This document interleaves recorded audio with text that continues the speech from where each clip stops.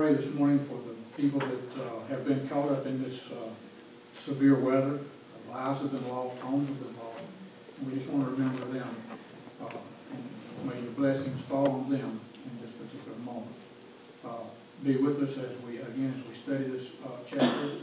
Be with us this coming week as we go about our daily task, and always remind us that you're in our presence and that the things we do and say, we hopefully, prayerfully suggest or hope that they'll be pleasant to your ears.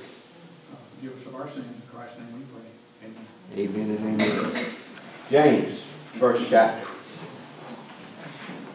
C.W. said as we read this chapter, we've been on this chapter for 3 weeks already, and we're not through yet.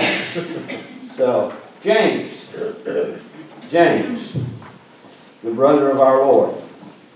And yet he starts off the book there that he says, James, a bondservant of God and of the Lord Jesus Christ. Matthew tells us that Mary and Joseph had 4 sons. James, Joseph, Simon, and Judas. And Judas wrote the book of Judah, of Jude. He wrote the book of Jude. So we have 2 half-brothers of our Lord writing 2 different books. James wrote as a pastor. He had a pastor's heart. He wrote as a pastor. Very interesting to me when I was looking at these facts this morning.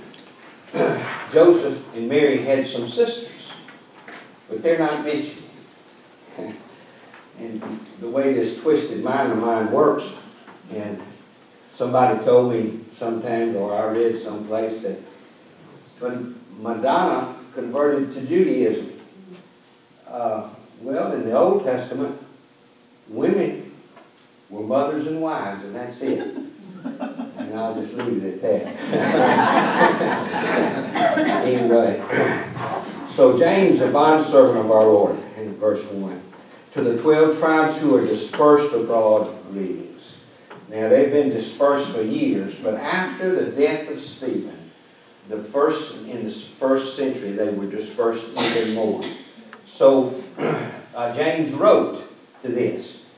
Now, James, the disciple, John's brother, which Jesus named Sons of Thunder, he died really, really early in the ministry. He was martyred by Herod. You can find that in Acts chapter 12, where he was killed. So that took away one James, and that's one reason we know where we're going with this. Verse 2, consider it all joy, my brethren. The book of James is 108 verses. Of those 108 verses, brethren is mentioned 15 times. Now, brethren is mentioned 15 times. But we're going to have, I'm going to sneeze, y'all forgive me. Brother is mentioned several more times. So he's writing to people who knew the Lord. He's writing to people who knew the Lord. Verse 3, knowing that the testing of your faith produces endurance. Let endurance have its perfect results, that you may be perfect and lacking nothing. But if you lack wisdom, ask of God. How do we ask of God? We pray. Ask of God, who gives us generously without reproach. And look at these next 3 little words. And it will. It will be given to you. It's not a maybe-so situation. He said he'll give you wisdom if you pray. Verse 6. But, you turn the corner a little bit, but you must ask in faith without doubting. For the one who doubts is like the surf of the sea, driven and tossed by the wind. For any man ought not to expect that he will receive anything from the Lord, being a double-minded man, unstable in his ways. Let him ask in faith, believing. Chuck Swindoll gives an illustration in one of the books that I'm reading.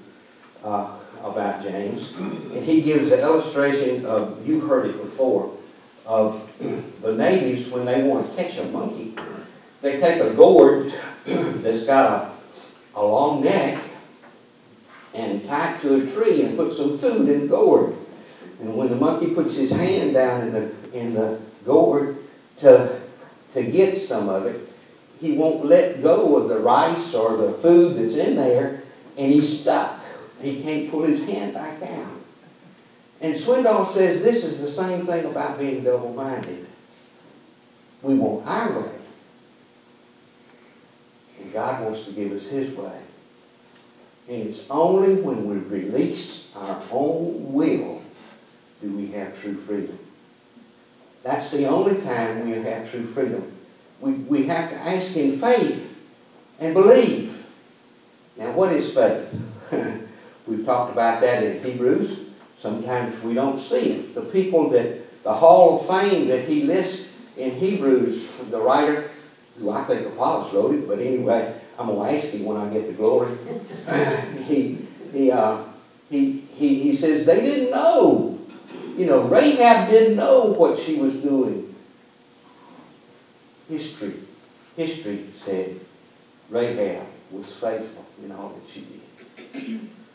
It's interesting to me that the people who's in the line of Jesus, his lineage, you know, there were some savory characters there.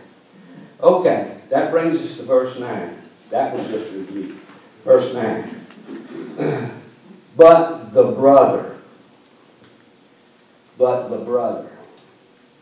of humble circumstance is to glory in his high position. And the rich man is to glory in his humiliation, because like flowering grass, he will pass away. Belton and I were in Dallas with John Kennedy was killed. Belton was hanging out Art's diapers. And when we got word of all that thing, he had personal wealth. He was a rich man. He was commander-in-chief of the greatest country in the land, the armed forces. But when that bullet split the back of his head, what happened? The only thing that really mattered is, did he know Jesus or did he not know Jesus? There comes a time when a rich man's riches is worth nothing. And the poor man, he can delight in the fact that he's got a home in heaven equal with a rich man. Rich man. So James says, if you're of humble circumstances, okay. That's okay. Trials come to everybody. We're going to see that in just a few minutes. Trials come to everybody, rich and poor alike. And he says, if you're humble, remember, you're not home yet, you know. We're just sojourning here. And the rich man, sometimes riches gets in the way of a lot of things. I worked for a couple of guys in Greenville that were rich. They were arrogant, and they were, well, I won't go into all the things that they were. But anyway, they thought they had the world by the tail, but what made them who they were was the people that they had hired. And all of a sudden, he crumbled when some key people left. Riches won't get it. There'll come a time when Donald Trump's riches won't amount to nothing. Won't amount to much. Anything. Does he know the Lord or does he not know the Lord? So we see here a brother of humble circumstances is to glory in his high position. And the rich man is to glory in his humiliation, because like flowering grass, he will pass away. For the sun rises, and a scorching wind that withers the grass, and the flower falls off, and the beauty of its appearance is destroyed. So too the rich man, in the midst of his pursuits, will fade away.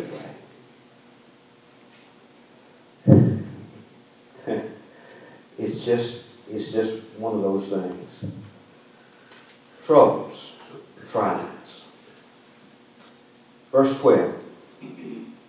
Blessed is the man who preserves under trial. Well, Perseveres. pardon? Perseveres. Perseveres under trial. My conscience over here.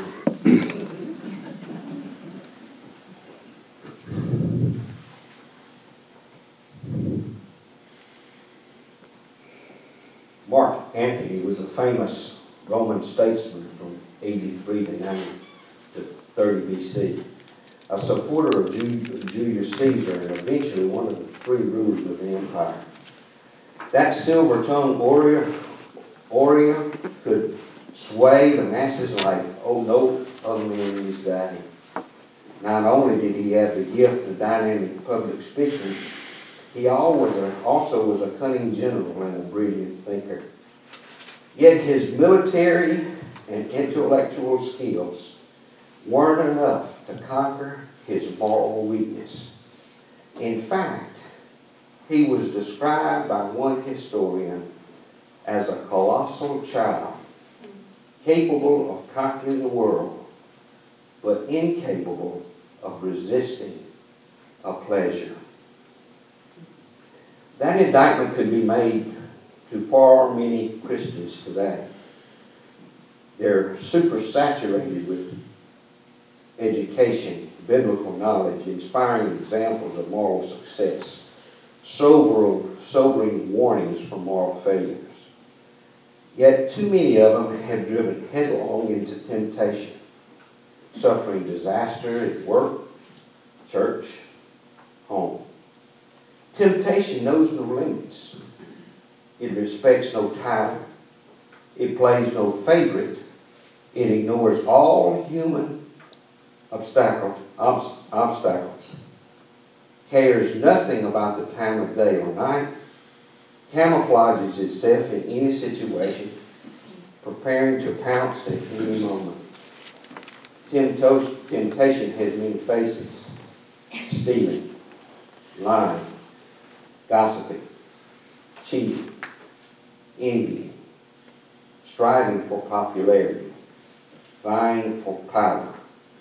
The list seems endless. Okay, back to verse 9. I'm sorry, back to verse 12. Blessed is the man who perseveres under trial. For once he has been approved. Let's stop right there. Turn in your Bibles to Ephesians 2. If you're in James, you need to turn left. Ephesians 2. And let's look at verses 4 through 9. Anybody read that? Ephesians 2, 4 through 9. But God, being rich in mercy, because of his great love with which he loved us, even when we were dead in our transgressions, made us alive together with Christ. By grace you have been saved, and raised us up with him, and seated us with him in the heavenly places in Christ Jesus, so that in the ages to come he might show the surpassing riches of his grace and kindness toward us in Christ Jesus. For by grace you have been saved through faith, and that not of yourselves. It is a gift of God, not as a result of works, so that no one may boast. Okay. Verse 4, but God being rich in mercy because of his great love which he loved us, made us alive with Christ. By grace have you been saved. Verse 8, for by grace you've been saved through faith, that not of yourself. It is the gift of God. Back to James.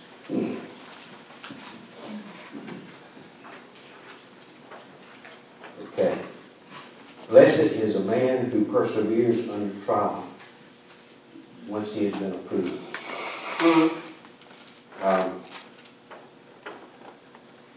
That might not be the word you have in your text. It stood the test is ESV and NIV. But basically it means once you've been saved,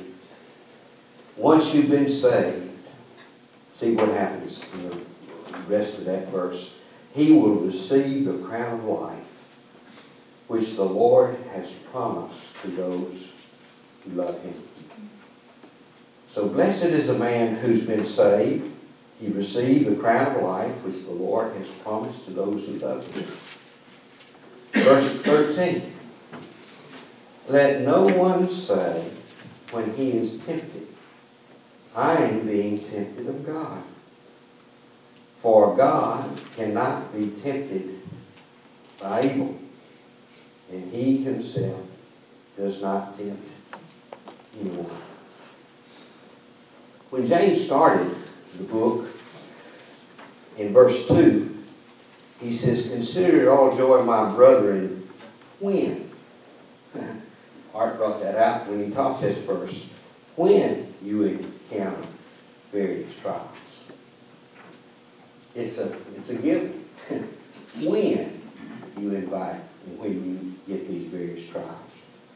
James said it a little bit different in verse 13. Let no one say when he is tempted, I am being tempted of God. For God cannot be tempted by evil, and he himself does not tempt anyone. Verse 14.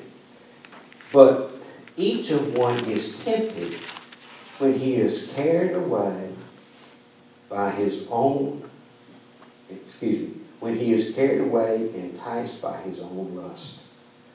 And when lust has conceived, it gives birth to sin.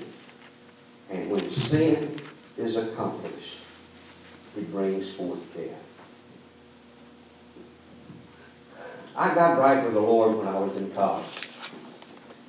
I grew up in a Baptist church, and I was saved in a Baptist church, and I had to work through that. But as far as knowing the Bible, he was this retired missionary from the Belgian Congo. That's a long time ago. They don't even have that place anymore, you know. But she taught us something, and she was very, very word pictures, and I can understand. And she told me one day, she said, Bill, you can't keep the bird from flying over your head, but you can keep it from building a nest in your hair. When we are tempted, temptation itself is not a sin. But when we sit still long enough for the bird to build a nest, we're in trouble. We're in trouble. There's all kinds of places in Scripture that you can go. This afternoon, when you get your cup of coffee and you're quiet, get your Bible and go to 2 Samuel 11 and 12 and read about David's sin. But I want us to go to Joshua. Joshua chapter 7. Joshua chapter 7.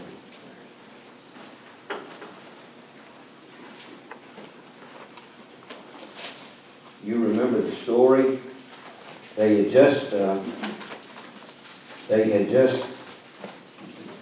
defeated and they got Jericho and marching in, and the Lord had blessed them. And they had gone to Ai.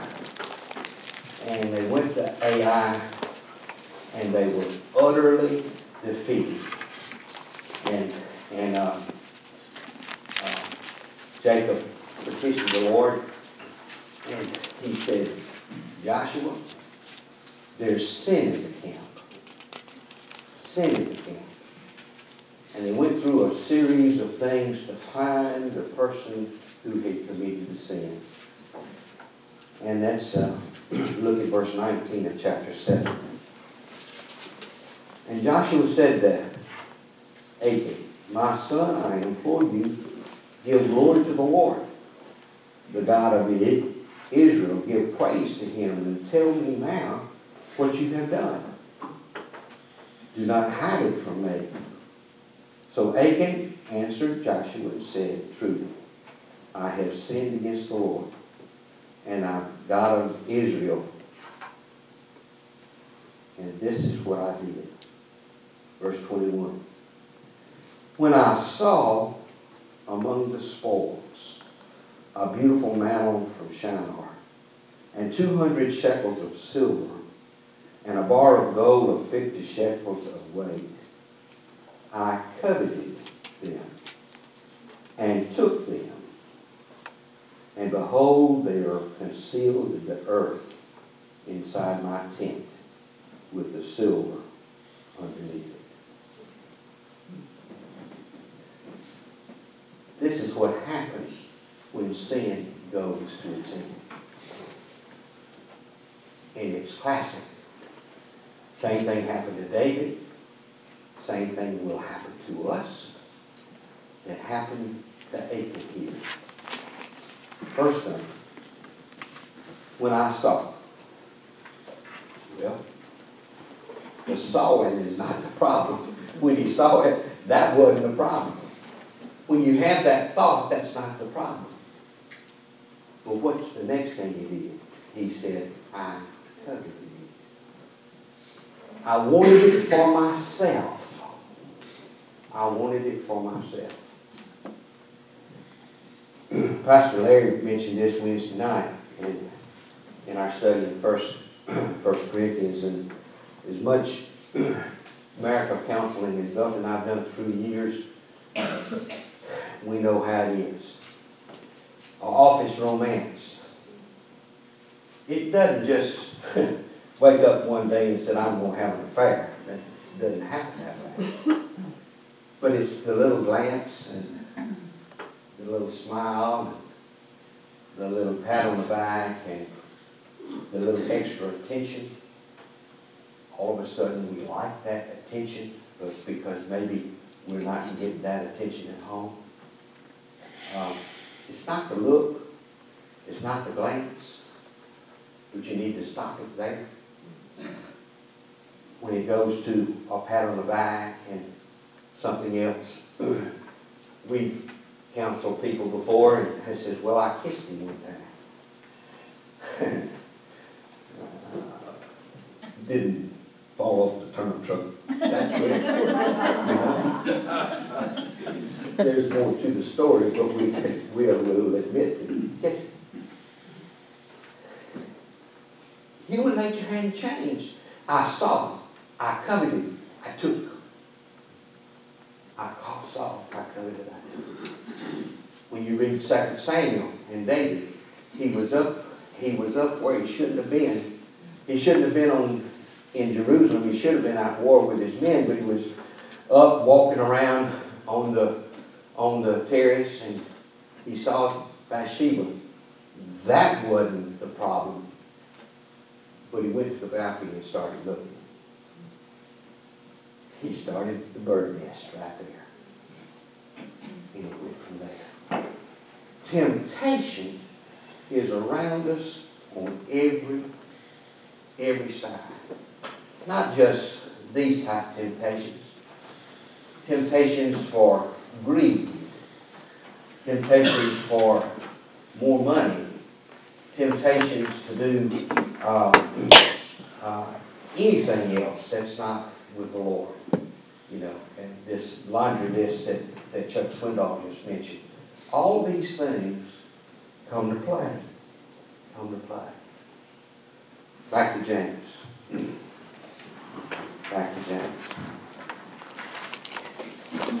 Verse 14. But each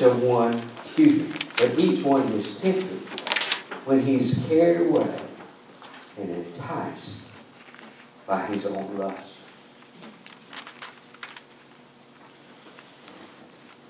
What did Jesus say? Adultery? Don't even look with lust in your heart. Don't be murder. Each one is carried away and enticed by his own lust. 15. And when lust has conceived, it brings birth to sin. And when sin is accomplished, it brings forth death. Go to John. That's still, you might need to turn left. Go to John chapter 8.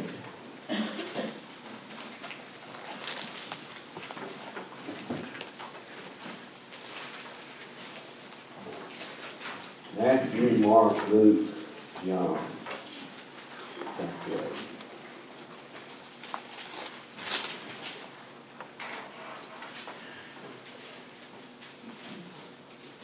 This is Jesus talking.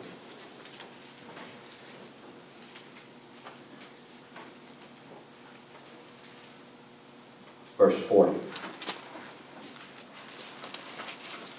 But as it is, you're seeking to kill me, a man who told you the truth, which I heard from God.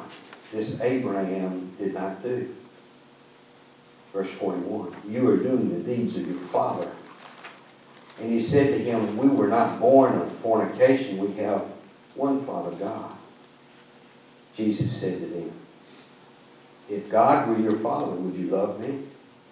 For I proceeded forth and have come from God. And I have not even come on my own initiative. But he sent me. Why do you not understand what I'm saying? It is because you cannot hear my word. You are of your father, the devil, and you want to do the desires of your father. Was he not a murderer from the beginning? He does not stand for the truth because there is no truth in him. Whenever he speaks a lie, he speaks from his own nature. For he is a liar and the father of lies.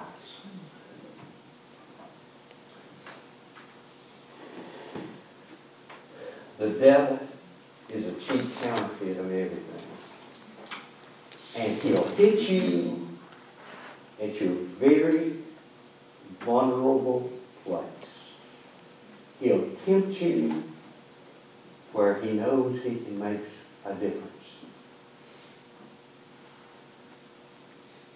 I taught a young men's Sunday school class at home years ago. And at that particular time, I was in the jewelry business, believe it or not. But I had a bunch of little 50-cent size coins engraved. And I gave them out to each of the guys. And I said, you carry it in your pocket. And on that thing I had engraved, hook them up. There comes a point in time when you are not strong enough to resist the devil and you need to run. You need to get out of Dodge. You need to leave it where it is. You need to do what Joseph did at Potiphar's wife. Leave the coat in her hand and leave. You just need to get out of Dodge. You need to hook them up. Well, I'm out of time. We'll pick up here next week. And we'll go from there. Temptation is a common thing. But we need to understand it comes from the father of lies. And we are not strong enough to defeat it in our own self. But we need all the help we can get. And we'll talk about that next week. Talk about that next week. Father, we thank you for the word. We thank you that years ago you moved in the hearts of holy men and you moved in the hearts of James. And he wrote as a pastor as he loved those people. And he says, look, folks, you can't fight the devil on your own. And you need to be aware of temptation. Father, bless us as we go from this place. We thank you for who you are and what you've done for us and in our lives. So bless us today. And we'll give you the praise. In Jesus' name. Amen.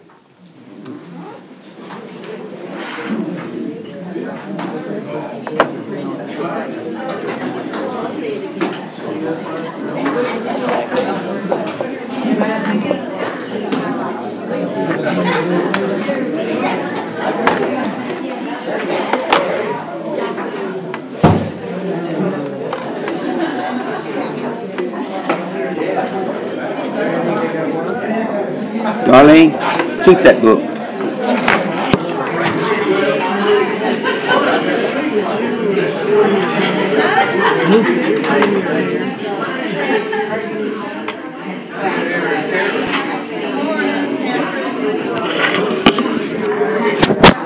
Y'all signed Brenda's card, did you? You did that.